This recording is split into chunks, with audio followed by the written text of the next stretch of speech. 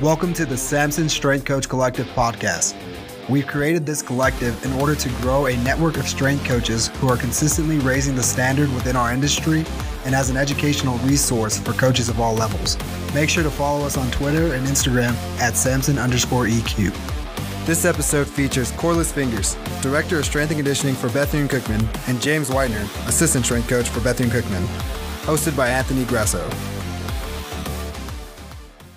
All right, well, so let's get started. I don't really know how to open these things up or whatever. But this is the Samson Collective podcast, and we're here with Coach Corliss Fingers and James Whitener here from Bethune-Cookman. So it's a pleasure to have you guys on. And really what I want to do is give you both, the initial 3 minutes or so, however long you need to take. Obviously, Corliss, I think your experience level is a little bit more than the collective of James and myself. But, obviously the only thing I know about you guys is what I read off of the, I watched the Beyond the Chalk, and, I'm looking at the bio that they give you on Bethune-Cookman. But obviously, at least here at UConn, sometimes the bios aren't always necessarily up to date. So I want to give you guys an opportunity to just go through.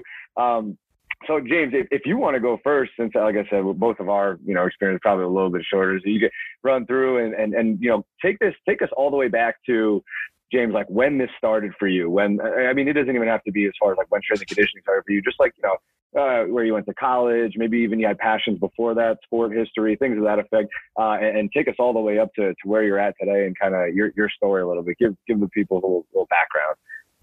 Okay, so I'm gonna try really hard to cover that in 3 minutes because it leads up to take your time, take as long as you want. This is a guy you take as long as you want. It leads up to Coach Fingers because of the strength and conditioning community. Like we've been connected before she actually allowed me to work for her. So going back, I developed a really big passion for lifting.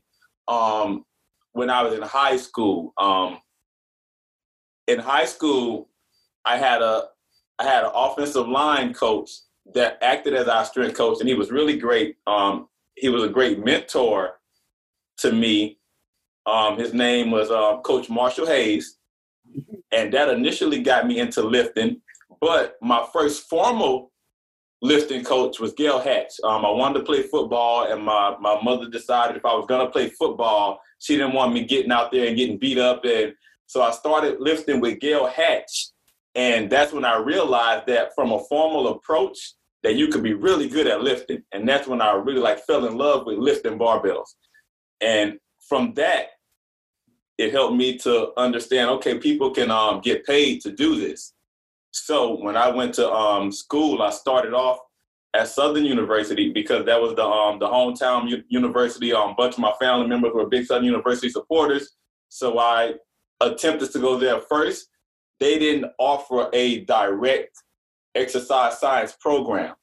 So I transferred to Southeastern Louisiana University. And what I thought you had to do at the time was to go into physical therapy somehow and get into sports medicine. I was still unfamiliar of the approach to get into strength and conditioning. So upon my final semester there, I had spent some time working at a physical therapy clinic as a tech, accruing hours to go to PT school. And one of my professors noticed that, and he said, well, for your final semester, I want you to connect with a guy named Tommy Byers that has a company called Elite Athletics. So Tommy Byers was a strength coach at LSU in the late 80s, early 90s. And then he branched off and got his own business that he and Kurt Hester kind of started together. And once I interned with Coach Tommy Byers and saw how incredibly excited those kids were when you taught them how to lift, it blew my mind. And ever since then, it was no turning back. So I worked for Coach Tommy Byers for about 4 years. And then I realized that to break into the college sector, you either have to be well connected or you have to find a way to get working experience. So my way of getting working experience is going to graduate school so I can get some coaching experience under my belt. And through a course of action, I tried a bunch of schools, didn't really get accepted, but I emailed some coaches out there. Coach Bill Gillespie at Liberty University emailed me back. He told me he'll be glad to give me a shot as an intern. Liberty accepted me in the graduate program. I worked under Coach Bill Gillespie as an intern, got my master's from Liberty. And through that course of action, you know, like I said, I was still working my way, trying to get connected, didn't really understand the politics of strength and conditioning at that time. So I'm in Lynchburg, Virginia. I'm reaching out to people. I'm writing people. I'm shopping my resume. And I'm about to give up. I'm about to throw my hands up. And before I kind of like did that, I wrote Coach Fingers. And I told her about the struggles I was having trying to break into the industry. And she wrote me back. And then she set up a phone call with me. And her and I talked about an hour and 45 minutes. Her just giving me ideas, sharing information with me. Now, this is before I actually like formally met her. Like, so I just reached out to her and you know, she responded back just to check on me, see how I was doing. Cause she understood that, you know, that whole process at the time. So she, you know, she shared that information with me, you know, kept lifting me up, kept feeding me information and ideas to do throughout that time. So along that way, I met another coach by the name of Rob Phillips at Tulane. And he and I developed also a strong relationship. And once he and I developed that relationship, he connected me with the strength coach at Bethune-Cookman at the time, Coach Medgar Harris. And Coach Medgar told me, he was like, well, if Coach Rob thinks it's a good idea, then I think it's a good idea. So Medgar gave me an opportunity at Bethune-Cookman. And then after a year, my first year with Coach Medgar, he moved on to Alabama State. Once he moved on to Alabama State, then I'm thinking, you know, well, I know how this goes, you know, and lo and behold, who gets the head position at Bethune-Cookman but Coach Carlos Fingers. So it's like, so I say that all the time, that I've just been in like really fortunate situations, and I've always had like great people around me, great mentors around me, from Coach Hatch teaching me how to lift, from Coach Tommy teaching me how to teach, from Coach Bill teaching me the ins and outs, the X's and O's, and the intricacies of strength and conditioning. But also at Liberty University, one person I can't forget, Coach Dave Williams, he actually, you know, taught me the ministry part of it. And that's one thing that I got from Liberty University, you know, being an institution that it is, you know, also being here at Bethune-Cookman, that's one of the liberties we have, is to not only just be coaches, but this is a part of our ministry. We share a lot of information outside of strength and conditioning, you know, with our student athletes and with our programs. So I've just been blessed to be in the midst of like great coaches and great mentors, you know, leading all the way up to the situation I have right now with Coach Fingers. James, that is a wild story, man. I had no idea that it was good. Like, I'm thinking like, all right, because you guys crossed paths earlier, you had the hour, 45-minute conversation, right? So I'm thinking to myself, all right, she probably got, you know, Corliss ends up at Bethune-Cookman and she gives, you know, James a call or something like that. That is crazy. That is crazy. And not to mention, I mean, so you're under Gail Hatch, and then you got an opportunity to be under Bill Gillespie. I mean, so that's, yeah, I did not see the Gail Hatch. The Gail Hatch is a very rare find when it comes to like people who have actually been coached under Gail. I was an intern at Alabama once. When I was down there, I came across more people then than I do now that I'm back up in the Northeast where I'm from. But so I can imagine what your exposure has been to the technical components of Olympic weightlifting that have been under Gail Hatch. So yeah, I appreciate that for sure. But that's an awesome story. This is great. This is great stuff to hear. So and yeah, I know, and it's always important, obviously, shout out everybody who's kind of coming. There's always so many people, right? Like there's so many people who have kind of like stuck their neck out there for you. If you've succeeded in this industry in some capacity, right? There's always people who have invested in you and kind of given you the go ahead. And I've kind of always gone with the whole like prove people right thing. I know it's like people are like, oh, like I'm going to prove the haters wrong kind of thing. It's like, well, why don't you prove all the people right who actually put themselves in position to sacrifice to get you to where you're able to go? So I appreciate that seems to be more of the approach that you've taken, and you know, you seem really grateful for that. So yeah, so is that the end of the story, or does this thing get crazier? Is that where it is? Okay, all right. So if that's good, if you're good with that, you know, it's an incredible intro. So Corliss, if you want to go now, so it's funny because reading off your bio, your bio starts. I think it starts probably at 5 years old, it says. This is one of those things started. It says you started at 5 when you began track and field in the whole state, North Carolina. Yeah. So I think that's probably the farthest back I've ever read any bio ever start for any sort of, school that I've ever read before. So, let's hear where you got, and I've got some questions for you, obviously, as we go through, but I'll let you, wherever you want to go with it. I think 5 years ago is the earliest I can remember of just loving sports. Like I ran track, running, every sport they allow me to play, and even the ones they didn't want me to play, wanted to take part in. But I think my interest, all my cousins were in the weight room in high school. And I got a bunch of cousins that are about the same age. And I just go in there with, especially if I'm catching a ride with somebody, after school, they're on the football team, whatever.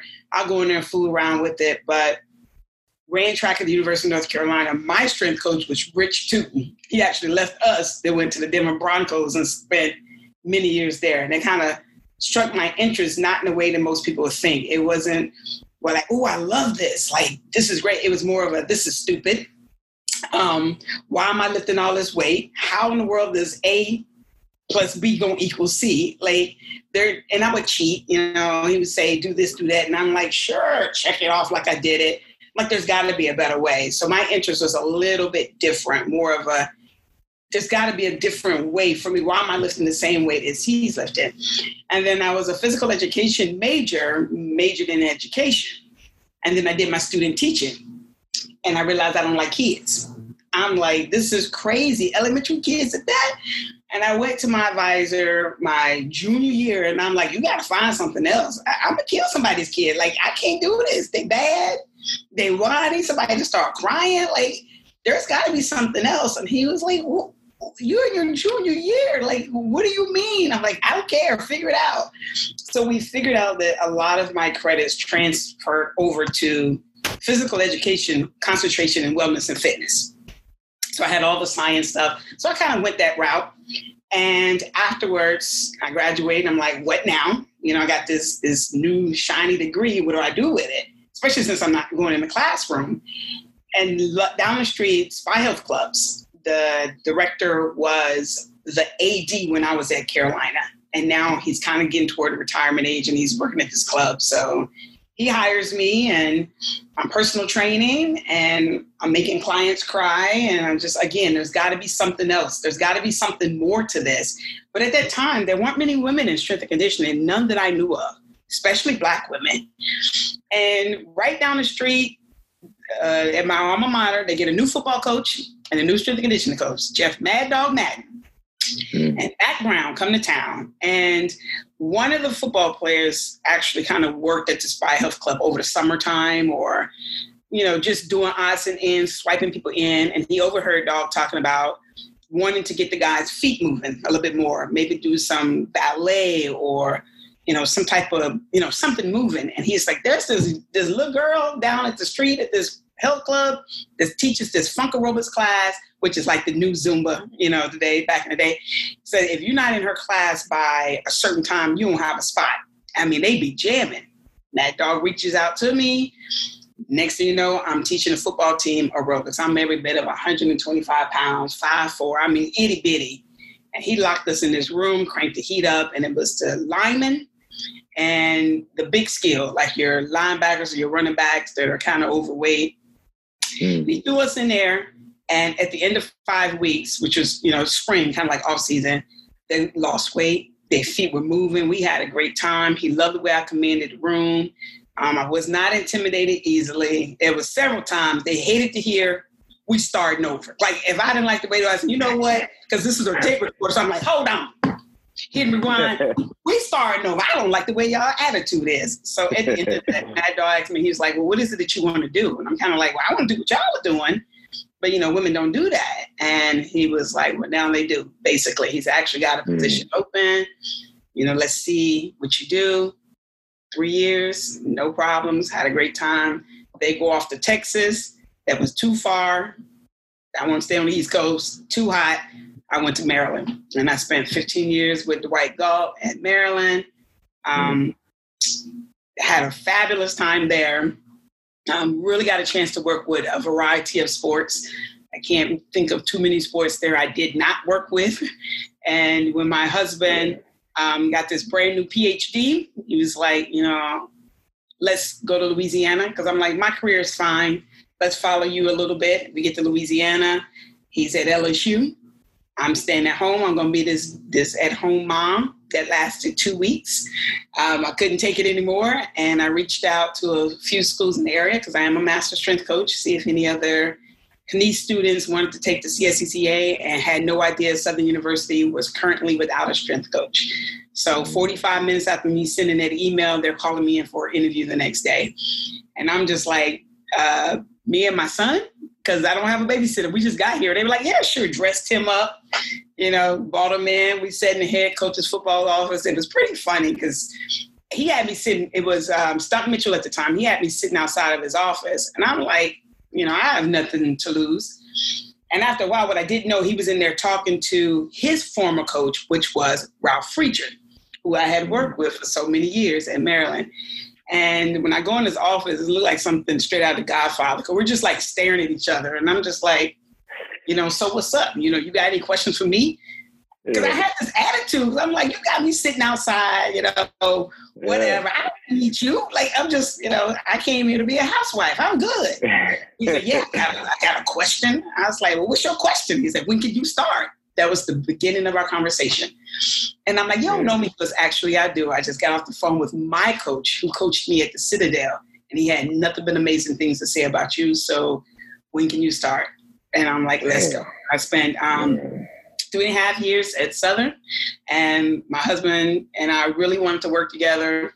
So when Bethune-Cookman came calling, Laura Watton is the softball coach here, and her and I worked together at Maryland. And my husband was her sports psych guy at Maryland as well. And so she's like, I know a husband and wife team to take over these 2 vacant spots, and the rest is history. So 26 years later, I'm still doing this. That's awesome. Yeah, you talking about the Godfather. Now you're speaking my language. My mom's from Italy, so yeah, I can only imagine what. So we were sitting. I'm sitting there like looking at him. Yeah, he's looking a little bit. I'm just like, yeah. So we just gonna stand here and look at each other, like, yeah. You got any questions? I said, yeah. You got any questions for me? It was awesome, and he is amazing. He still says that if he ever gets a head NFL job, that I am going to be his strength coach. I'm going to be somewhere on his staff. I was like, okay, all right. He believed that we turned some things around at Southern. He saw what I could do. So. Yeah, that's awesome. That's awesome. And so you happen to skim over the national championship at Maryland. I noticed. I'm obviously a very humble person, but and also at Maryland, I said that you were working with 20 of the 27 teams. So as you said, you there wasn't a team that you didn't work with. Or you didn't seem like you had an opportunity to work with at that time. What was the setup there? Because now obviously they have more assistants. I'm assuming at that time, right? They didn't have any. Were you the only assistant there at that time? No, it was Dwight Galt. I was the number 1 assistant for a while. We had Damian Stevens, and then when he left and started his own company, Craig Fitzgerald joined our staff. We had Barry Kagan. There was about 5 or 6 of us. And what Dwight did was each of us had about, 3 or 4 teams. At one point, I really had 7 because I had teams within the team. So I had the track and field team, and then I would also have like baseball and softball, which are teams within teams, your pitchers and your positioner. And with track, there's like, oh God, throwers, the jumpers, the other stuff. But every so many years, he switched us up. Every August, we're sitting there in our first meeting, and we're just kind of like biting nails, like, please don't take my team from me, or I hope you don't give me, so-and-so team. And he would just mix it up, and we'd be mad for about a week, but it was always the best thing for us because my resume is stacked. They ain't no teams I haven't worked with. Mad Dog did something similar at, Carolina. I didn't even know the sport fencing before he's like, okay, you got the fencing team. I'm like, what is that? So he just mixed it up to make sure that we stayed fresh, to make sure that, we were constantly learning, it forced us to reach out to other universities, other schools. I've now got the golf team. I don't know anything about golf. Okay, do some research, figure it out. They start, you meet with the coach next week, and then you guys start, September 1st or whatever. So quite a few sports when you have a boss that forces you to get out your comfort zone. Yeah, and like you said, obviously increase that versatility that you have. And maybe that was one of the first things that someone told me when I got into the field. They were like, hey, just make sure you can work with any team at any point in time, and don't, whether you want to be involved in one sport or the other, just work with everybody, and obviously increase your skills and all that regard. So, how is it set up? Yeah, exactly. Right. And I think had the sport before, and now you got that sport. You're going to have to go to them and be like, okay, is so cranky all the time? Or, did you notice that her knees were kind of wobbly or little things like that? So you had to work. I mean, we had a family. It really was. We had no choice but to have a family. So.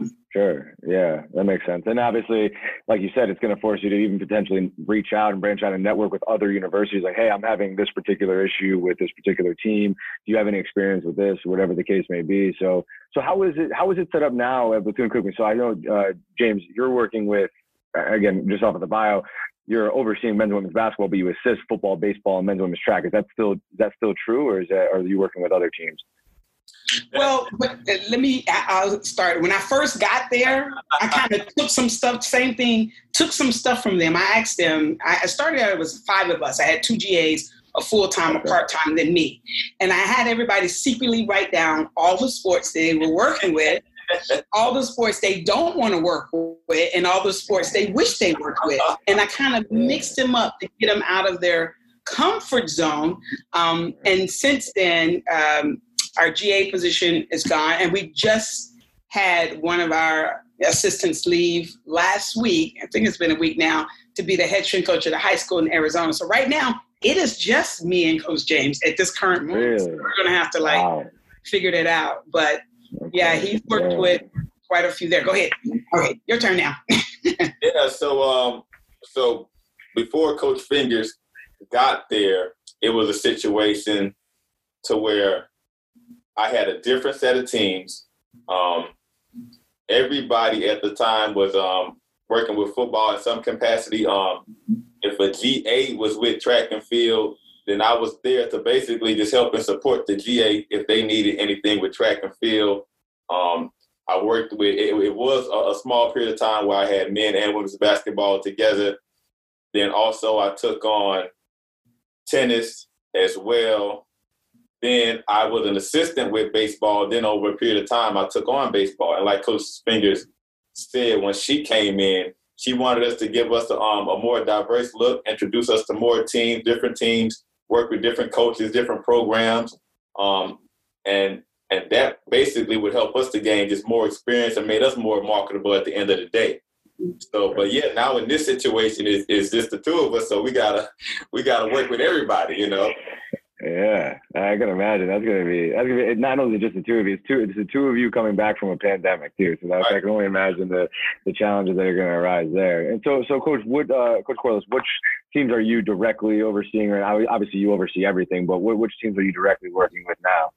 Well, prior to the end of the spring, I basically designed and implemented for just football and softball, but softball designed the programs, but I would have our graduate assistant help me with implementing because they overlap sometimes. Sometimes they were overlapped, sometimes they were right behind each other where I would be finishing up with one team in another room or outside on the field, and that GA would get the softball team started. There were some times when, because softball likes to train on the weekend. So if I'm traveling with football, then the GA would train them on that Saturday. So mainly, I was there from 90% of their training, but I would have the GA take over. But mainly football. Football can be a beast as far as how much, the amount of time that's put into it, but mainly football. Interesting. Yeah, that's got to be a big operation there. So yeah, like you said, football. I mean, just the quantity here. I mean, it really kind of puts you in a position, and and moving towards something that we would like to call, everybody calls buy-in, right? In the industry, like different ways to obviously create context for the athletes. So James, if you can kind of go through maybe some of the ways that you try to create buy-in with your athletes and the teams that you work with. And I know, buy-in is a phrase that's just, like I said, it's universal. Everybody uses it now, but more so, I feel like buy-in is a way of basically taking the things that you are truly passionate about and the values you think are super important and figuring out a way to get your athletes to then believe in that same philosophy. So how do you go about doing that specifically when it comes to the athletes and the teams that you work with? just relationship building, and with the relationship building, just spending more time with them, and not just time in the weight room. It's like as a strength coach, it's easy for me to be transparent when I'm outside the weight room. So when I'm at basketball practice and I'm spending time at basketball practice, or when I'm at tennis practice, I'm spending time at tennis practice, and the same thing with baseball. I get a chance to spend time there, see what they're doing. And at our institution, like I said, we have, it's so family oriented, we have opportunities to engage. I get an opportunity to engage in basketball practice. Am I a great basketball player? Absolutely not. Do they see that? Of course they do. And that lets them know, okay, he's a real person. He's not just a guy screaming out sets and reps in the weight room. He's here and he's making himself vulnerable so we can see he's going to airball this free throw and we're going to laugh at it, but, at the end of the day, this is just another part of the support system that we have. So same thing at tennis and baseball. They know I can't really throw a baseball, but I tried, so it's just spending time with them, supporting them, not just being there when it's just my turn, as in warming them up or stretching them out, but just being there, observing them, spending time with them, building relationships. And that way they understand that this person is really invested in my success. I'm not just a part of his job, but I'm invested in their success as a student athlete throughout this entire experience here. So that's basically what makes it easy for them to look at me and say, okay, this guy has a genuine concern for what I have going on at this institution. Right. I think there's that humanizing effect, right? They see you as more of a human than just a coach or somebody, like you said, somebody who's just there to do what they need to do. And obviously, I think we all have gotten into this industry for our own, personal interest. Obviously, we all have an interest in some capacity, right? So you mentioned that you had a little bit of you be at practices and you have a particular role that you play during practice, whether it be warming guys up or, stretching guys out, whatever the case is. How is your relationship with the sport coaches and the athletic trainers with the team that you work with? And do you guys have a particular system that you've seen maybe grow over time in terms of increasing that relationship, the same kind of relationship and trust you'd like to develop with the players? Have you kind of gone in that direction as well with the coaches and the support staff as far as the people involved in sports medicine? Well, I'm gonna give you an example. Like for Christmas this year, the head basketball coach, Coach Ryan Ritter, he bought me a gift card to Hooligans. Hooligans is a wing place here in Daytona Beach, and they know that I love to hang out at Hooligans because I see them at Hooligans all the time, and that's the nature of our relationship. I mean, we hang out. Sometimes we just discuss it over a meal. It's not like this rigid formal we have a staff meeting and turn your cell phones off. No, it's like I'm a part of their family, they're a part of my family, and it's a real family atmosphere. And my relationship with all of my sport coaches and also the support staff is great. I don't have any problems with anybody. Like I say, that's because we understand that at the end of the day, not only that am I human, but they're human. They have family. They have, days where they're going to need support. Sometimes coaches need coaches. Sometimes coaches need to be inspired and uplifted. And so it doesn't benefit me just to walk around and put on this tough exterior, maybe coach needs some help in this area. Maybe coach, maybe I need some help in the area. So that's pretty much how we develop each other and coach each other. The coaches understand that we sometimes see a different side of their athletes. They trust us because we're neutral. We don't say who starts and who doesn't. So they recognize that sometimes athletes respond differently to us. There have been situations where they've begged me, can Coach James go with us? This is a big game. We need him there. And I'm like, he's got 5 other sports to work with or whatever. It's okay, we'll reschedule our travel around him. I'm like, wait, what? The relationship is different. Like you said, we share a wall with the athletic training staff. So they'll come over just to see what's going on. We got a big bell in the weight room when somebody PRs, not just match day, but if somebody PRs, they go over and they ring that bell. They'll go, somebody from out of the training room what's going on here? We keep hearing that bell ringing.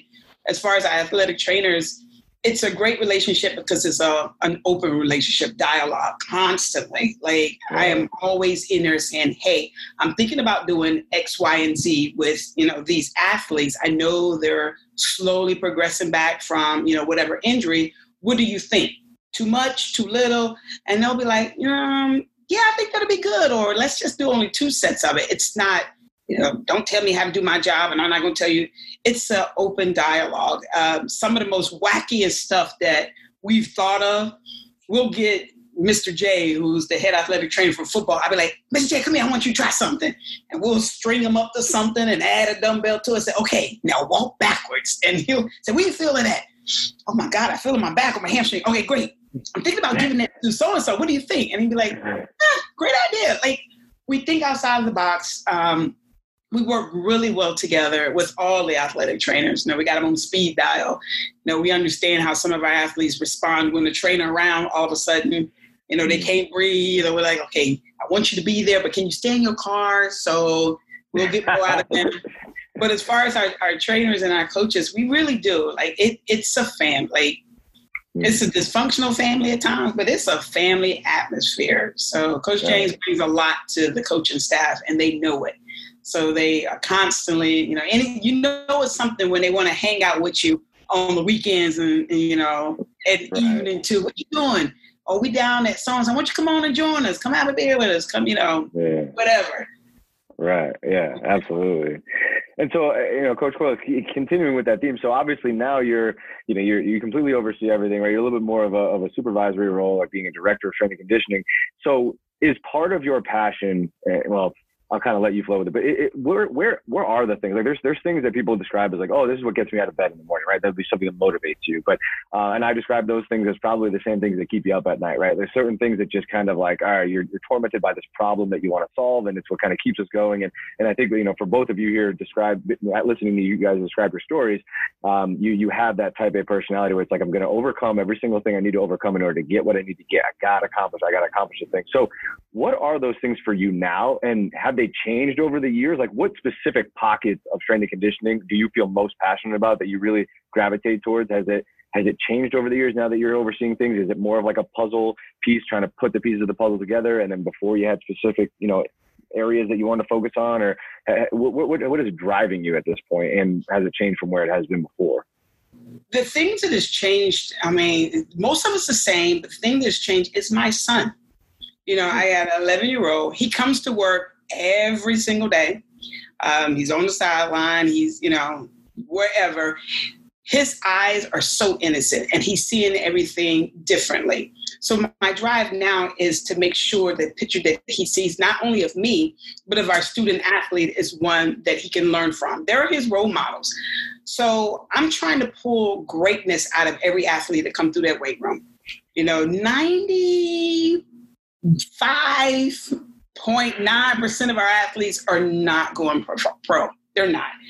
And so I want better fathers, better mothers, better sisters, better aunties, better entrepreneurs, better, employees. And you get a lot of that from the weight room, from getting up at a certain time to fighting through, whether it's lack of sleep, keep trying. There's a weight you keep failing at. Throw some chalk on your hand, get a sip of water. Let's try it again. So there's so many things that he can learn from just by watching them. So my motivation is different. My approach is different. I want that person, when they walk in the door, when they walk out, to be better than they was when they walked in, whether it's mentally, emotionally, spiritually, physically. So knowing that he's watching them develop, he's watching me.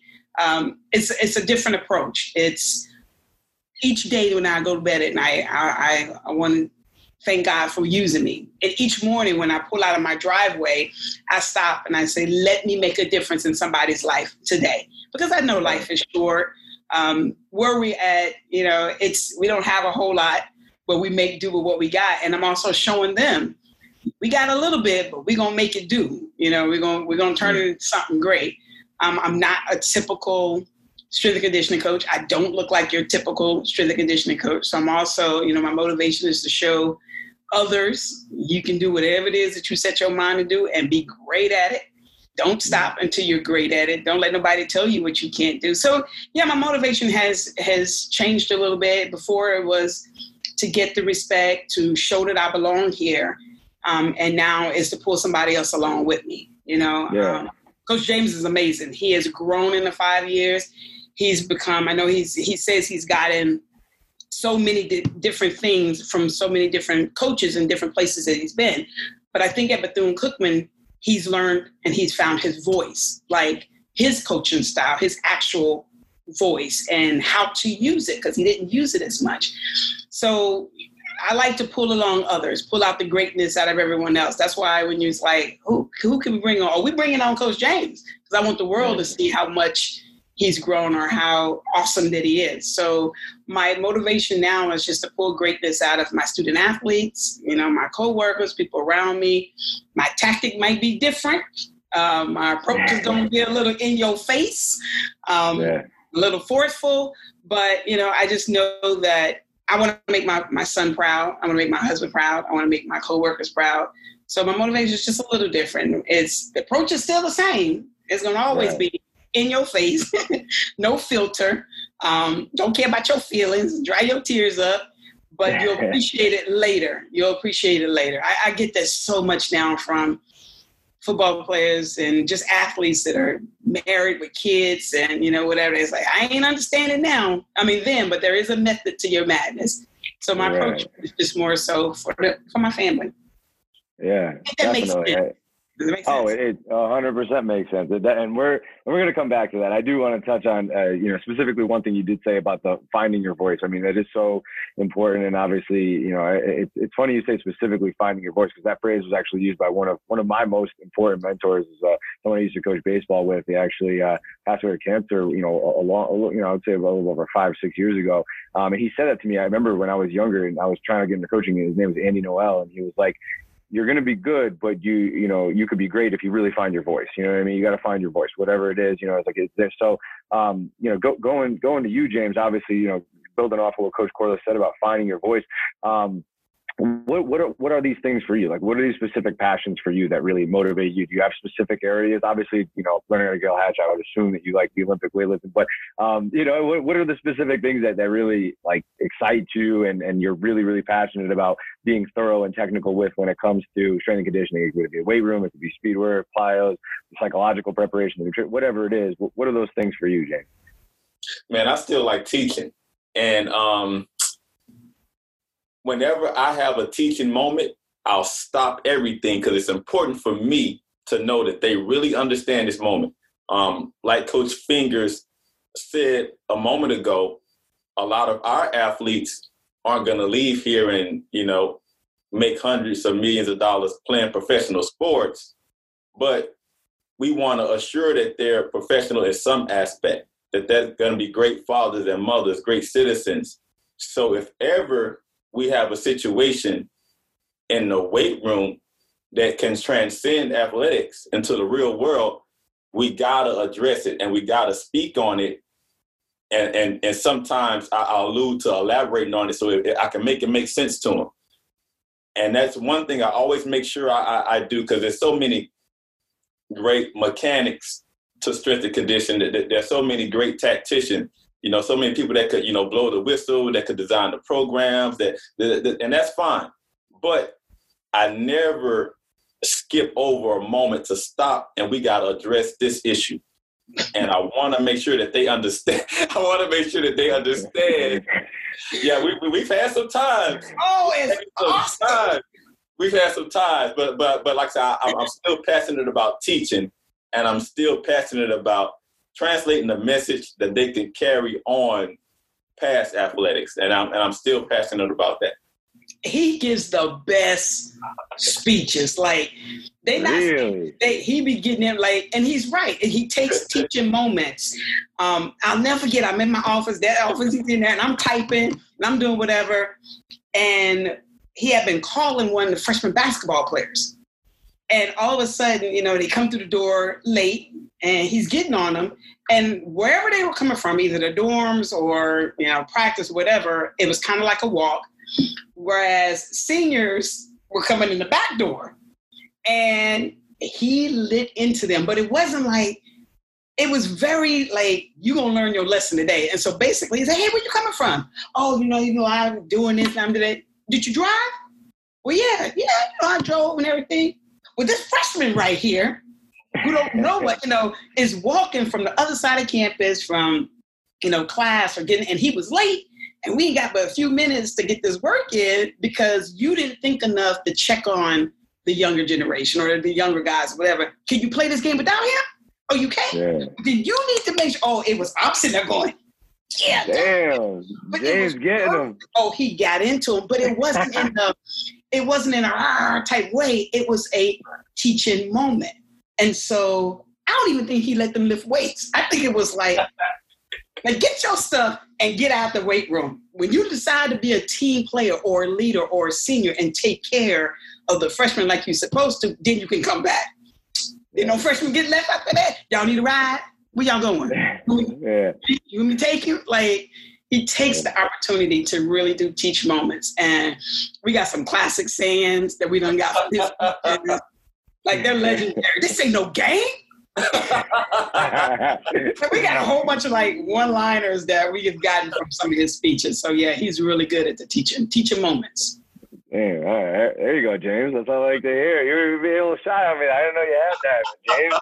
That's funny, man. It's good though. It's good. Yeah, and it's important. I'm a big advocate for just having conversations with athletes, especially today's athletes. They don't want to hear just yelling just to feel like, oh, my coach just wants to yell today, right? Like they want to know that they have some sort of message and some sort of purpose behind the things that you're saying and the words that are coming out of your mouth. And for the most part, it seems like, James, I don't know if you would agree with this, but I had someone show up a little bit late yesterday at a training session. He was the one kid, because our guys, to the point now where I want them to understand that when the training session starts is not when you should start being mentally engaged. You need to be mentally engaged as you're walking over to the facility. I want you to be here at least, 15, 20, there's these protocols now. Obviously they have to go through scans and, get your temperature taken, all that stuff. So, aside from logistics, the idea and the concept of just simply being mentally and physically prepared by the time it's time to step to that line, then the training session starts. It doesn't start once you're halfway through the warm up and you're like, all right, now I'm good. I'm awake. So what are some of those things that you guys have at Bethune as far as the vision, the values? What are these, or we all kind of have them. It's I like everybody's shoes needs to be tied. Everybody needs to be wearing the same things. Be early, right? And then be prepared to go. Make sure your teammates all have their minivan with you. We also give them individual minivans now because we can't share. We're not sharing equipment anymore. So, yeah, what are those things for you guys? What are those minor details that you guys like to really hammer home that you believe in, right? Everyone's got different ones. What are those for you guys at Bethune to try to continue that message and to continue to get guys to move in the right direction? One of the main things is being on time. We get there early. If a training session starts at 5:30, 4:45, 5 a.m., we in the door. And we're not dragging. So if anybody's standing outside the door waiting, or a couple of athletes come in right after us, we're like, hey, what's going on? I've already had 12 ounces of coffee. Coach James already had an energy drink. We want them to see that we're excited about being here. So you need to give us the same thing, match our energy. So mainly it's like you said, coming in with a purpose. Today is the day that I get better. Today is the day I get off the bench. Today is the day that, I become an All-American. But you got to be there on time. That's my pet peeve. Don't walk through the door at the exact day. If training starts at 6, that door is locked. But you can bang on it all day you want. Even if you come in at 5:59, I'm still going to give you that look that looks through your soul. So I think the biggest thing for us is because we have, a team right behind it. We like to set up the room, get it ready to go, whatever it is. We can't, if you come through the door late, then you throwing off another team's training. There's no way you're going to show up to the bus late to head to the airport because you're going to get left. So if you're not going to do that with Coach Sims, then you're not going to do it with me. So on time, that's one of our, pet peeves. And then just cleaning up. I ain't nobody's maid. I don't have time. Just clean up your platform, clean up your area, break your bar down, put everything presentable, ready for the next group. I think those are number two pet peeves that we have. But, if we're excited about being here, come through the door with enthusiasm. We're not asking you to know how to be a strength coach. Just come through the door with a eagerness to learn, to get better, and we'll take it from there. Coach James, what am I forgetting? What else are some of our pet peeves or what we demand? I can agree, and we even have programs that like do it like really, really well. Like one thing that bothers me is when athletes come in with their flip flops on and then they want to put their shoes on. It's like, no, come through the door ready. And one of our programs that are really, really great at that, baseball will come in. They all got the same color shirt, same color hat, same color shorts, tucked in, shirt tucked in. I'm talking about ready to rock and roll, get there 15 minutes early, foam rolling, stretching out, ready to rock and roll. And they do it really well. We have a lot of our programs are really good, but some of them are really exceptional, and they are like amazing with it. So, but yeah, and those are the things that, they just from the relationship building, they know what we appreciate because they understand we work really hard. They understand that, every morning, our cars are parked outside the weight room at 4:30, 5 a.m. They understand that. So it's like, well, this is, if they're going to invest that kind of energy and effort into what they do, let us show them that, they're appreciated. So yeah, we have programs that do it really well. Mm-hmm. That's awesome. Yeah, it's good. Yeah, I feel like there's this like discipline through the training process is something that we all try to enhance and be advocates for. And I think it's one of those things. It's funny because it's like I was telling my brother about this last night. I was like, listen, it doesn't matter what it is that we choose as far as our values go. I mean, yeah, like there are some certain universal ones, but like let's just figure out what they are and let's hammer them every day, right? Because I believe personally, I believe in the whole death by 1,000 cuts thing. It's like, oh, like one time, like all right, like don't worry, yeah, fine, you can train or whatever, even though you're late, right? And then it's like, all right, yeah, like, okay, it's fine that your shoes are untied. I'll let it pass for today because the training session's almost over or whatever, right? It's like, just keeps nicking away. Next thing you know, it's like, now you don't got a program anymore, So I believe in that stuff, you know what I mean? I know some people think it's a little ridiculous, but, I think we took it a step farther. Track and field can't stay and get up in the morning. And I get it. They have such a long day, but the guy that just left, Coach Chris, he took it a step further. They went to get whoever wasn't there. Oh. So if at 6 o'clock, we look around, we take a rope. Where's KK? We don't know. Everybody tie your shoes up. Let's go. Run to the dorm because everybody pretty much stands on the dorm. Bang on the door, get your shoes, and then go back to train. The whole team. How far is this dorm? You guys 10 minute run, not too bad. But everybody and the throwers hate it. Oh my God, they the ones lagging in the back. Run to the dorm, bang on the door, get your teammate, run back, and let's get this lift in. That has really helped with making sure folks are on time, making sure accountable for each other. The team kind of grew a little bit closer together. Right. Yeah, we don't like late. We don't like skip miss. We don't like skip training sessions. Right. That makes sense. And so moving on, I got a question for you, Coach Corliss. So this kind of came to me as I was watching is it called Beyond the Chalk or it's Beyond the Chalk? Right? Mm-hmm. Okay, so you talk about you have 3 full-time jobs, right? You say, and the full-time, I'm a wife, right? I'm also a mother, right? And I'm a strength coach, right? Full-time jobs. And so, and it really kind of resonated well with me because that's the mom that I come from, where she's like, I don't care what it is that's going to happen throughout this day. I'm going to do literally everything within my being and potentially beyond my being, right? To make sure that my kids are locked in, that my husband is locked in, obviously my father. And then obviously she owns a salon right now. So like, that's what she does, so all her clients and whatnot. Right. So, but it seems to me like that's especially right now in our country, right? Like there's a lot of turmoil, there's a lot of things going on, but what's the message you have for some of the younger coaches coming in? Because I feel like that message right there, I'm going to do it by any means necessary, has almost gotten lost with some of the younger strength coaches that I've have come across, that concept. And this has probably been happening for years. And, people probably say the same thing about my generation or whatever the case is. But, that sense of almost like I put down duty and obligation, right? That sense of pride and duty and what you have as opposed to the complaints that may come. Like, what does that mean to you? And could you elaborate on that a little bit more?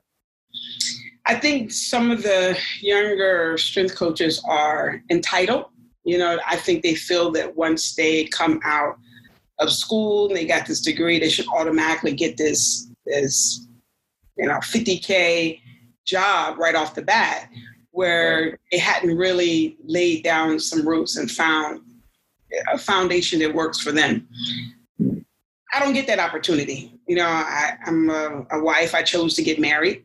All right. I'm a mom. I chose to have a kid, but I was a strength coach first. And none of those areas are I can't slack. I can't go half-assed in any of those areas at all. It's not fair to my athletes to give them mediocre training and mediocre attitude and energy. It's not fair to my husband to not have, him feeling like he's wanted and he's needed and he's appreciated with, just the little things that I do. It's not fair to my son to not support him in whatever it is that he wants to do academically, sports related, love, reading books at the end of the night, making his favorite meals. None of those areas deserve it. So the same thing with strength coach. You can't go into a institute and give them half effort. You can't be like, well, I only know how to train basketball and volleyball because those are two sports I had as a GA. You should have gone down the street to another university or a junior college or a high school to observe how bowling is training, to observe how swimming is training, so that you can have more tools to work with. It's somewhat lazy, kind of not going extra above to make yourself better, which doesn't really help your resume. It doesn't really help me, because when I look for assistants, I'm looking on the resume and I'm reading between the lines. When I see things like observed so-and-so training, but design programs for these teams, it means a lot to me to be able to say that I've worked for everything that I've gotten. My son's a straight A. He's never received anything other than an A the whole entire elementary. He worked at that. And I worked to help instill those qualities in him. Bethune-Cookman has really come a long way athletically, all the different sports. We have worked to that. I've showed them how to fight to get everything that they want, every little small gain. My husband has been the director of academic supports. He's been dean of undergraduate studies. Now he's executive director of student affairs. He's worked to get to that. So it's important to show, how I've gotten where I've gone. And a lot of it is hard work.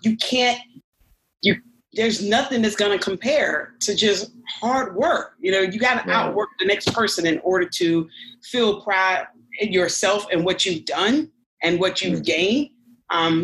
And it's important for everyone to see that. So when a kid comes in and they're like, well, I couldn't come in because I had this and that. I live 30 minutes away.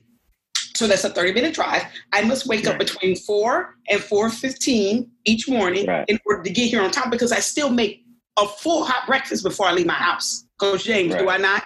I make a full hot breakfast. My son eats cereal on weekends, but Monday through Friday, he's having oatmeal, pancakes, waffle, bacon, something. Him and my husband, everybody gets their lunch. They take it with them. We don't go fast food, but no, I make it because there's food allergies. I know same thing. The crock pot is going in the evening. I get mad at the strength staff when I say, what's for dinner tonight? I think I'm going to swing by Hooligans. I'm like, what? Y'all not cooking? So I showed them, you got to take care of your body and what you put in it. Then we have cooking lessons. They all got crock pots for Christmas with a list of, recipes so that they can do a better job of eating healthy. You can't talk to your athletes about eating healthy and you stop about Wawa every evening. So I don't know, it really is 3 full-time jobs, but at the same time, I'm trying to show my athletes, that you can do it. You have to work hard in order to get what it is you want. You want to be a straight-edge student, you want to be a starter on, whatever sport, you have to work for it. You can't give a bunch of excuses. You cannot have certain areas weaker than the others. They need to be strong across the top. Right. Absolutely. That makes sense. And James, I'm sure, obviously I don't think there's anybody who would disagree with that, but that's what I wanted to hear from you, because that's the way I saw it when I'm looking at the video. I'm like, you don't see this as much right now. Like, there's a lot of young individuals coming up, and not just in our industry, just in general. Like you see it with just, you know, younger professionals in general, where there's this almost like this, like you said, there's a little bit of a sense of entitlement, or maybe there's even just almost like a lacking of that eagerness and that hunger that we almost feed off of and fed off of when we were younger, right? To try and get us to where we want to go. Sometimes you don't see that fire, you don't see that same passion, right? And obviously that's always based off of whatever their interests may be. But it was really refreshing to see somebody who was sitting there trying to say, you know, I deserve this or I deserve that. It's like, no, this is what I signed up for. This is what I wanted to do in my life. And I understand that there is this particular role. I take pride in it, right? So James, going to you, you know, what advice, how old are you first, James, if you don't mind me asking? I gotta know. I mean, my age in front of the world. I'm 38. You're 38. Okay, so no, that's good because I've interviewed, like I'm 29, right? So people have asked me this on the air. I'm like, well, you know, I'm 29. Like I'm only whatever. Like I've interviewed some people who are like 24, 25, and it's like, oh, you only been in the industry like a couple times. So I didn't want to put you in a position to have to like advise someone who was like, you know, 3 years younger than you. But obviously you've got a ton of experience, right? And you know, being 38, you've seen things, right? Like what do you have to offer as far as, you know, some information and some guidance to some of the younger people getting involved in this particular industry based off of the things that you know you alluded to having to go through prior to getting to where you're at today? Okay, I'm gonna take it real deep, man, because this is what I identified with. I identified this around. I was around in high school. I needed something from some kind of information from my mom one day, and I called her while she was at work, and I noticed that when she answered the phone, her tone was different. Her energy was different. You know, she sounded so energetic and happy and educated. And when she got home, I asked her, I was like, why you do that? she told me something that I never forgot. And it's very prominent with me. And it's just the reality of it. She said, let me tell you something. She said, you got to play that game and you got to play it to win. And that's something that I've always been conscious of. Like I've never not been conscious of the fact that, you know, I'm a young Black man, you know, grew up from an inner city environment, and that if I was going to study, I was going to really study, because I had to compete from the distance that I had to cover. I understood that I had a greater distance to cover. So if my journey was going to take longer, you know, I had to start my travels early in the morning. If my path of resistance was going to be greater, I had to be even stronger. So throughout the whole time that I was an undergraduate studying for my CSCS, there's a place in Baton Rouge called Coffee Call. And every night, you know, I would go to Coffee Call and I would study for 4 to 6 hours straight every night. I'm talking about I would stay in Coffee Call until they were mopping the floor. And everybody there knew my name. They knew what cappuccino I would drink. And the gentleman that worked there, he told me, he was like, man, I don't know what you're studying, but I bet you know it now. It is like for months and that was just my work ethic. And that was and that never left me. You know, till this day, I still try to be the first one in. If we got to set up, I try to set it up the night before. You know, if we got to set up cones, I want to set the cones up early. You know, and because I've just always been conscious of the fact that if I got to play by the rules of the game, I got to play the game to win it. And that's the reality of it. I'm not going to make a excuse about it. I'm not going to complain about it. You know, I have to be about that action. So the action is, okay, so what are you going to do? You're just going to complain about the way the world is? Or are you going to take an aggressive approach and you're going to study harder? You're going to read more. You're going to do more conferences. You're going to do more seminars. You're going to write more programs. You're going to get on a call. You're going to get on the phone and call people that have these similar experiences. You're going to reach out to other strength coaches. What are you going to do to cover that ground? What are you going to do to fight the resistance? And that's just something that's never left me. And if I had any advice to any young strength coach, you know, male, female, black, white, it doesn't matter. What you have to do, you have to understand that it's very competitive and there are oppositions out there, and you just have to heavily prepare yourself to meet the opposition. Yeah, that's what I tell them the same thing. I get emails and phone calls weekly on how can I make myself more marketable or what can I do? I spoke to a female last week who got a GA position, and she was just like, Coach Fingers, what advice do you have for me? And I was like, you're going to have to expose yourself to every sport. Okay, well, I'm working with, cheer, and I'm working with, whatever other sport that is like 2 sports. I'm like, okay, so now you need to sneak and get into the room and watch baseball train, watch softball train, watch tennis train. Yeah, but I'm hearing excuses now. Okay, so I have a class, and then I have a part-time job in the evening. Okay, but then don't ask me for advice if you're not trying to hear it. You need to be exposed to all these teams that are training because you don't know what you think you know. So even if they don't, like I said, even if they don't have what you need at that university, what's locally? I am constantly reaching out to high schools near our school, a couple of colleges near Bethune-Cookman. Hey, won't you guys come on over? Come watch us train. And when's your spring break? Okay, great. Come on. You're welcome to come in. And we're talking certified strength coaches at like Emory-Riddle, right down the street. We used to have the guy, because they don't have football. And every time we max, I always call them, come help us out with doing max day. And they loved it. It was just like, wow, the energy is awesome. And I say, I know what you're doing. Go on in there, spot them up. You got the linebackers today. What? Come on in.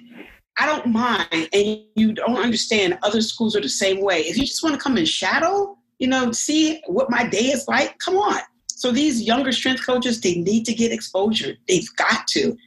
Those jobs where you work with only one sport are far and few between.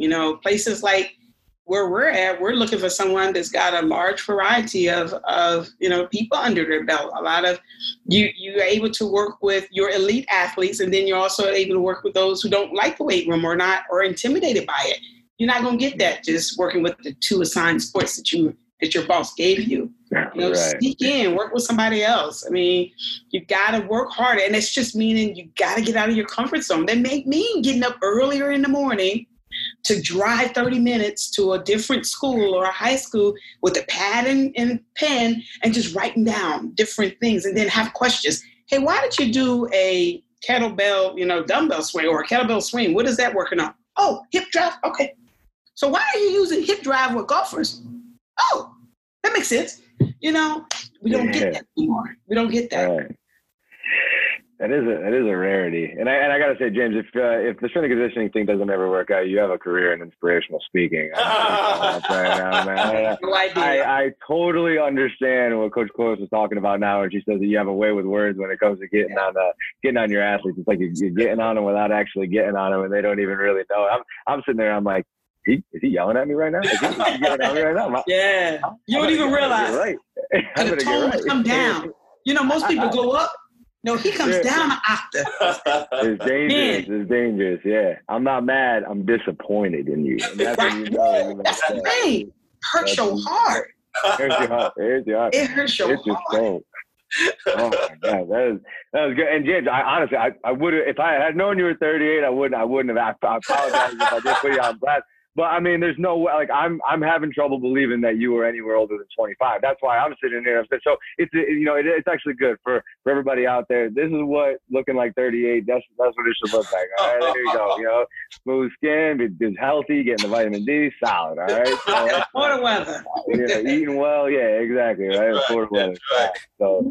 No, that's good. This is all that was probably one of the best in between the two of you guys. That was probably some of the best answers that I've gotten to some of these questions. And if you guys are you guys hard on time? Are you guys got? I just do 5 more minutes. I just got a couple more questions. So Corliss, going with I just have a quick question about the Taekwondo. I saw that your son obviously performs some form of martial arts, right? And where is he at along that process? And do you have a particular was it your choice to get him involved in that? And is there a particular reason you decided to go that route? I'm very interested in the philosophy of that stuff. It's Taekwondo. He is in the process of getting his 2nd degree, black belt. He already has his 1st degree. He'll get his 2nd degree in December. So he's doing all the testing and all the other stuff to training, still training. Right now we're doing Zoom because Florida's a hot mess with COVID. But there is a reason.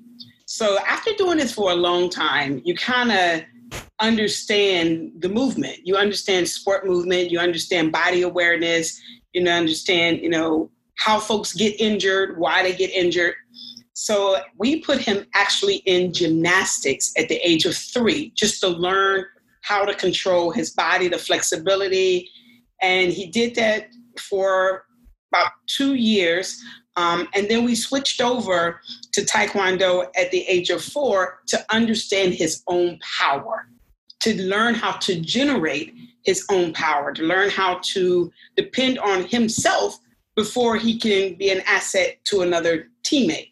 So he hasn't gotten into team sports yet. This year was the year we were supposed to start because we wanted him to, you can't have somebody depend on you if you can't depend on yourself yet. So when he's in the circle and he's sparring, the hard work don't lie. You either put the work in or you didn't. And so Coach James has seen him in action. The kid has a lot of power. His kicks you feel for a while. He has been world champion. He's been district champion, he's been regional champion. He actually won a regional title at the age of 5 with 103 fever. We didn't even know he had a virus and he was feeling bad. And he kept going for these headshots. And I was like, all the stuff we've been practicing, why are you just smacking kids in the head and knocking them out? He said, because headshots are 3 points. And I just didn't feel like it. Not until on the way home. I was like, I don't think he's all right. Let's, we need to take him to urgent care. He had 103 fever. This kid was literally knocking kids out. But it's just teaching him his body awareness. With Taekwondo, it's a lot of strategy. But then there's a lot of, you either get kicked or you kick someone else. You give punches or you take punches. So he's learning a lot about just, again, strategy, that inner core, that inner determination. You only have 2 minutes and combat sparring. He's really good with that. You come down in points and how to strategize to get back ahead. So that's the reason why we put him in Taekwondo, and it's paying off. It really has. Just his legs are like tree trunks. He's not your average 10-year-old. He's 102 pounds. He's actually got abs. That's kind of my fault. He's been lifting weights since he was about 10 months. He was pushing around a laundry basket, with stuff thrown in it before he could walk. Leg drives. You know what I'm saying? Getting leg drives. No doubt. But yeah, I'm so proud of him. He's amazing. He's learning so much from being around athletics. I'll make him do his form or some of the things he'll do around him to get used to a crowd. He took on 2 starting linebackers in combat sparring by himself. They were just attacking him, and he actually won. So yeah, he's learning a lot. I think he's going to be a good teammate. He'll be a good teammate just because he knows what it's like to fight to the end. Yeah, literally. That's the type of activity that we need to have some of the younger kids that are coming into the world nowadays exposed to. But in all seriousness, I like you said, the ability to understand how to be a good teammate and body awareness. I love the fact that you had him in gymnastics at a young age. That's something that I do plan on doing if I ever do decide to have kids. Be just like gymnastics first, obviously body awareness and all the other coordinative abilities that can kind of come from that. And then the Taekwondo, the discipline. I think what I like most about I don't love the UFC in particular. I like boxing a little bit more because I feel like there's a little bit more rules, but the UFC is obviously a ton of different disciplines mixed into one. And there's certain people that, from what I understand, from those specific disciplines that don't love the fact that there's other discipline used in the same as theirs in the same octagon, right? So I think that that's something that I really enjoyed, is kind of taking a look at how much pride people take in their specific disciplines and then using that sport to develop the discipline needed to, so that's kind of where I like the whole Taekwondo, because I saw that I was like, there's a reason that she's got him in Taekwondo. It's not just because the kids enjoy, There's got to be a reason to do that. So they got 2.5 miles has to be run under a certain time. And their fit test is a certain amount of punches and a certain amount of kicks in like a minute or whatever. Like, it's really physically brutal, but it also teaches you how to fall. You know, he doesn't, that foundation will prevent a lot of injuries in other sports down the line. That's because a great he point. knows how to land, he knows how to fall. Gymnastics started that, how to engage your core a little bit more when you twist in one way to kind of duck down, you know, shift your center of gravity and kick with another way. I mean, he's learning a lot from that that's going to apply to basketball, baseball, football, tennis. All of that's going to transfer over. Absolutely. I mean, it's an incredible foundation from a skill set. I've always believed the more skills you have, the more skills you can acquire, right? So if you're in a position where you have that foundation, he's definitely set up. What does your husband think? Does your husband get hit with some of those kicks sometimes? Is he like, whoa, yeah, we have a body shield that we use. I used to be able to hold it for him. I can't anymore. It's like I did it for him on Friday. He had some kicks in the class because they do it in the Zoom and they have some actually in the dojo. But they're kicking the dummies and he's like, Mom, I need you. And I'm sitting there and I'm holding the bag and he's kicking it. I got to get my face right. You know, I can't let him know he's like knocking me off. I'm trying to get my face right now. I'm leaning my hip into it, my shoulder into it. And the instructor on the Zoom was like, come on, Mom, I need you to be stable. I'm like, I'm trying. They're powerful. Like, that's unbelievable. They're powerful. So my husband, I had one of my football players ask me the other day, he said, yeah, how do you think I would fare against, you know, he's a tight end, so he's around, you know, he weighs like 250 or whatever. And he's like, how do you think I would fare against a 155-pound fighter? He's like, I would have no problem taking him down, right? And he was trying to get me to agree because all the other players, I was like, buddy, it wouldn't even be close and not in the direction that you're thinking. Like, I was like, these guys have such an incredible ability to use their leverages, their skill, their technical abilities, right? And to obviously take what they have from an internal standpoint and just push it wherever they want to push it. They will figure out a way strategically to maximize and overcome your body. It doesn't matter. I don't care how much you weigh. You're probably at a disadvantage, to be honest with you, by weighing 250. So that is awesome. I love to hear that. And it's just funny because I've been listening to some podcasts lately on like the philosophy of why the generations have kind of changed, and as far as what younger kids were exposed to, and this particular generation, what they weren't exposed to in terms of like outside exposure activities, abilities, right? So, and you know what that has kind of transcended into, and obviously that's for a whole separate podcast, you know what I mean? But it is interesting, and so.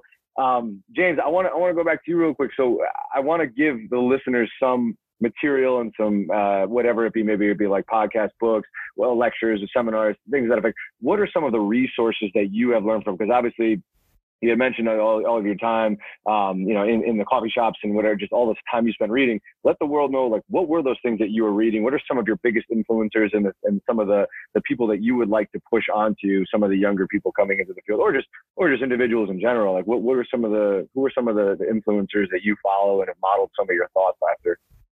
Well, I'll tell you what, under the umbrella of coaching, what I've found is that you become a better coach as you become a better person. And I remember it like it was yesterday. I was at Liberty and we were waiting for the women's swim team to come into the weight room. And at that time I was interning with Coach Jesse Irizarry. He was an assistant at Liberty, and he was talking to Coach Jake, the swim coach at the time. And they were talking about what they would listen to when they had these long road trips. And Coach Jesse mentioned Napoleon Hill, Think and Grow Rich. Yes. And that book pretty much, along with others, but that was really prominent, almost life-changing, very powerful. And from that, I began to listen to James Allen, As a Man Thinketh. So all the times, it's not just about, you know, the strategic standpoint of just program development or things of that nature. Those things, once you become a credentialed strength and conditioning coach, you know, everybody know in our profession there's protocols. You know, I'm CSCS. We have to get our hours. Coach Fingers is CSCCA, and she's made a way for us to attend these conferences and go to these conferences to help keep our credentials. So a lot of strength coaches know a lot of stuff, But the things that have helped me under the umbrella of coaching and coach athletes, and that's everything that coaching encompasses, being a mentor, being a teacher. Here at Bethune-Cookman, we talk about the head, the heart, and the hand. And we serve our programs to develop them in every aspect, mentally, physically, spiritually. Like I said, I've been in some unique situations where I've been able to, exhibit faith and my belief system, with my student athletes, with my, with the programs that I work with. And like I said, those are the things that, help them better understand that, look, this is more than just athletics. Like this is real life situations, because we can control the hour that we have with them, but the rest of the day when they're out there in society, they have to be able to protect themselves, not just from, physical attacks, but mental, emotional, spiritual as well. So those are some of the things, as far as like reading, that have been prominent, in my career as a strength coach. Yeah. That's a great answer. And so to you, Corliss, I'm sure you've got, a list of some references as well. But if you could kind of just touch on, some of the material that you feel like you've dove into, like I said, it could be books, podcasts, anybody, man, training conditioning, non-training conditioning. What are some of the more prominent ones for you? I'm different. Mine hasn't been so much as material reading because, I did that early in my career. Mine has been lately, I'd say in the past 2 years, is actually, I'll annoy you with a phone call and an email. I will annoy you. Those that I am interested in how they've gotten where they've gotten, or I see them doing something and make a difference, I'll reach out, I'll call them. I'll hunt you down now. I'll stalk you and just talk to me. Right. Tell me something. I've been, everybody's been doing all the webinars and, listening to, your strength coach collectives. You're listening to all the, Sordic Strong. You're listening to all of these things. I do it differently. I don't just listen. I actually listen and I take notes. And then at the end, I always reach out to whoever presented and pull something out. Say, hey, I really enjoyed the way you discuss blah, blah, blah, or could you elaborate a little bit more on the theory of blah, blah, blah, and just make a connection. The majority of them will email me back, that open up the door. Now I can actually call them and I have another resource. It may not be print, but I have another resource that I can call up. Like one of the things that has really been helpful is the fact that we're not back in our weight room yet. But I have reached out to so many people that are back in the weight room to find out what's working for them, what's not working for them. So for me, it hasn't been print so much. It's been more of a picking up the phone. Coach James said, like he said, 1 hour and 44 minutes we were on the phone. I was driving somewhere. I got his email. I'm old school. I ain't got time to send you back a whole long email. Let me just call you. What's your number? Yeah. And I will talk to you. I can easily pull out more. I can find out exactly what it is you're trying to get at, or I can explain to you a little bit more on what it is that I'm trying to get at or what I need. So for me, it hasn't been in so much as, like I said, what I've read in print, or it's been more of connecting with others. Gail Hatch, like Coach James said, was introduced to me by an intern that I had at Southern University. And now he's like my godfather. Like I can call him.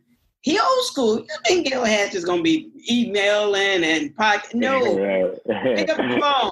Coach Hatch, I had a question about the snatch. Okay, what you got? I still think Bulgarian is the best. Oh, now you really got them going. Don't you ever talk about how their theory is better. And it's just easier to get what I need, or I learn that way. Because just like you've learned something, you saw my bio, there's stuff missing, obviously. Ain't but so much you're going to be able to get out of a 45-minute, Beyond the Chalk episode.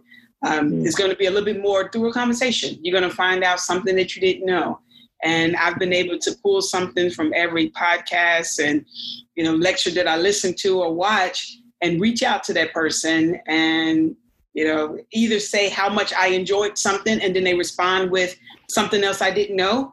But for me is what's more fresh. Yes, there's been things I've read, books and whatever. Sure. What has stand out lately is, not even lately, but as far as I can remember, I know the coaches before they were the big time coaches.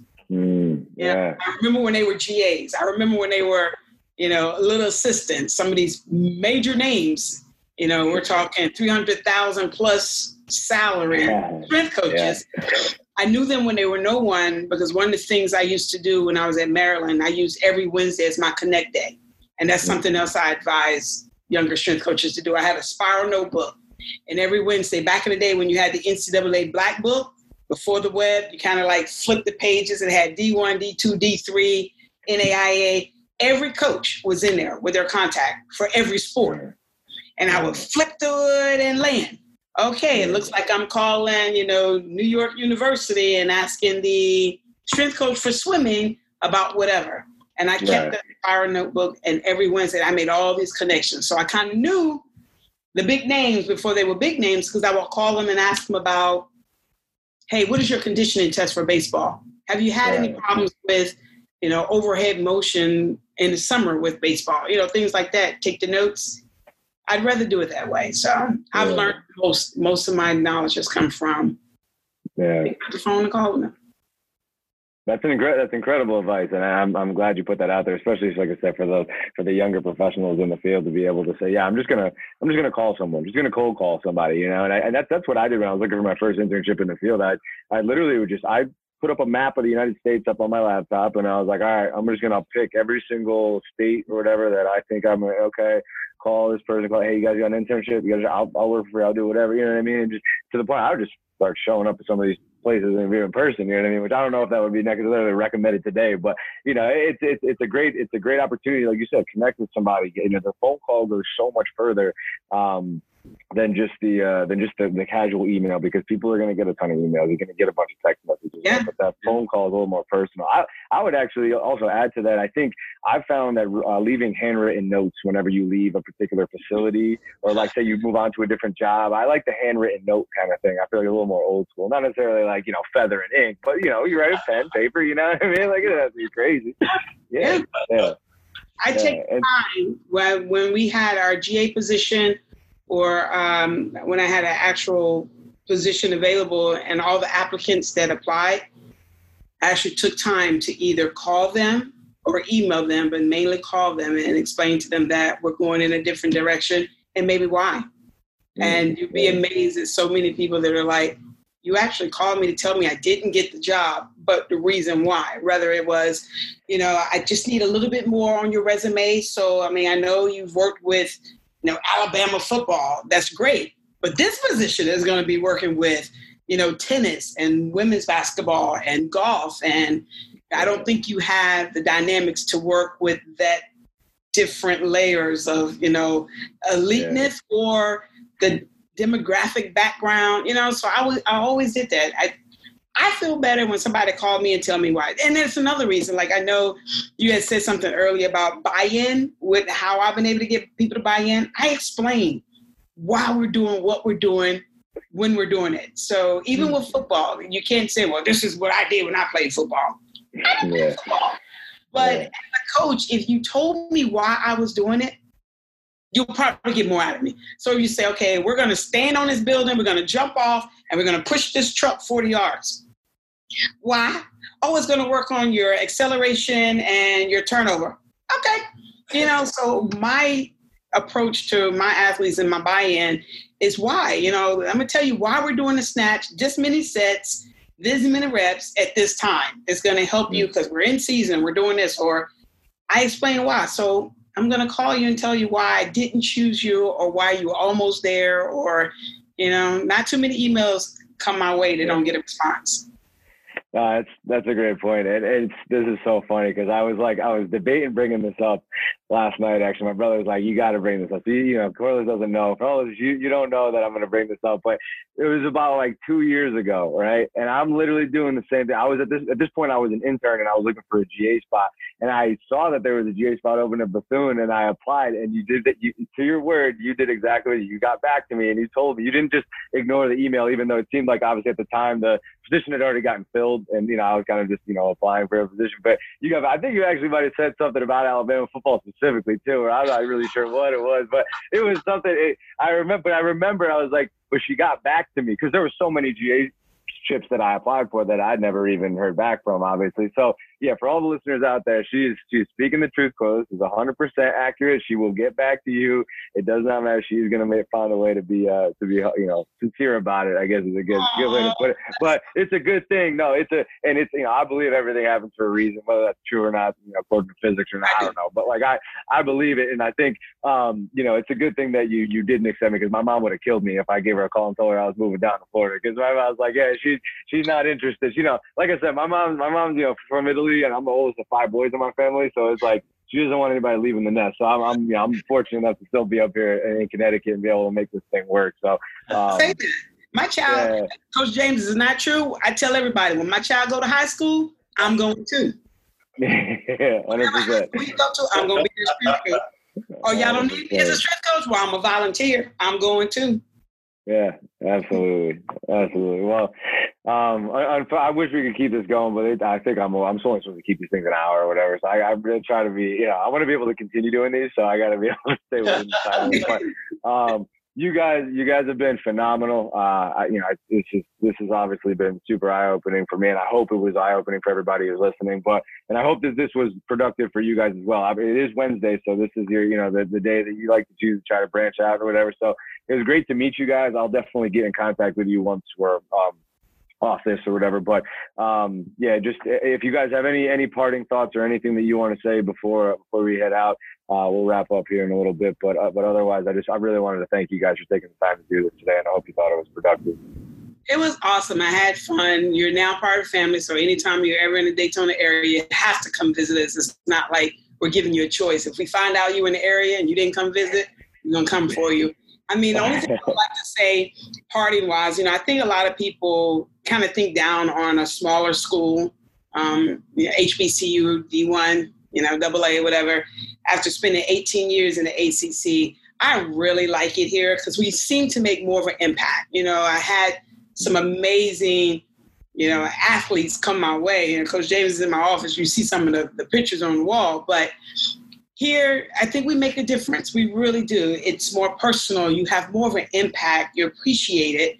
Not that I wasn't at Maryland or Carolina or Southern, just it's different. So I don't want anybody, if they ever get an opportunity to work at a smaller school, to turn their nose up at it. We do some good work here. It's a great family atmosphere, but I don't know. At the end of the day, I know that I touched somebody's life. And it's not about chasing a logo. It's not about chasing a mascot. It's making a difference, leaving an imprint. And I think me and Coach James are leaving an imprint. Absolutely. I can also agree with that. When it pertains to the HBCU specifically, let me say this. Going back to like I said, I didn't want to drag my story out along initially in the introduction, but one of the primary reasons that I went to Southern University, when I was coming out of high school, of course, like I mentioned, I went to Ostruma High School. That's the inner city high school in Baton Rouge, Louisiana. And coming out of high school, there was a big emphasis on teaching the kids coming out of Ostruma to pass a state examination called an exit test. So my other skills in other areas weren't as sharp. But at the time, Southern University was open admission. Southern University was open admission because I couldn't make a good enough ACT to go to a PWI, for instance. So when I went to Southern University, and I always appreciate Southern University for this, the professors I had, I still remember them by name, Miss Kenshin, Miss Bobby Ned. Those professors, they looked at me and they invested in me like I was one of their own. They made sure that I could read, I could understand. They made sure I knew how to write resumes. They made sure that I took pride in my presentation, how I dressed, how I spoke, because they, like I mentioned, they looked at me as one of their own. And that's one thing that I always appreciate the HBCUs for, investing in their students and putting quality products out into society. Now, don't get me wrong, because of the course of action, and like you said earlier, I do believe everything happens for a reason. I had to have a diverse situation and go to other institutions for the experiences. I wouldn't change the course of action because the experiences were so valuable. You know, when I was to Southeastern, the great people and the great professors that I met at Southeastern. Through Southeastern, I met Steve and Chad Englehart. I met Michael Chapman. Through Gail Hatch and Coach Tommy Byers, I met Coach Jeff Earls, you know. But like I say, going back to Struma High School, you know, I met Coach Marshall Hayes, you know, that I still connect with and talk with today. And those situations throughout that course of action, that led to this point. But it all started with an institution investing in me as if I were their own. And like Coach Fingers said, I'm not into like chasing a logo just because a big institution or they can afford to pay you a lot of money. I feel excited about this that I do every day because I feel like I've answered a calling, and this is what I've called to do, and this is our ministry, and I'll be here until God calls me to do otherwise. That is phenomenal. I shouldn't add anything to that. Like we got to leave that as is. That is honestly the best that anybody could have possibly put it. Corliss, James, you guys obviously have crushed this podcast. In my opinion, you did a great job, and I'm glad to have met you, and we'll continue to connect down the road for sure. But again, appreciate your time, and I wish you guys all the best in this crazy time right now that we're going through with COVID and everything going on. So I hope when you guys do transition back in that you're safe, and God bless you both for sure. Thank you. Appreciate it. Thank you. Be safe. Wash your hands. I will, for sure. All right. Have a good one. You too. Bye-bye. Take care.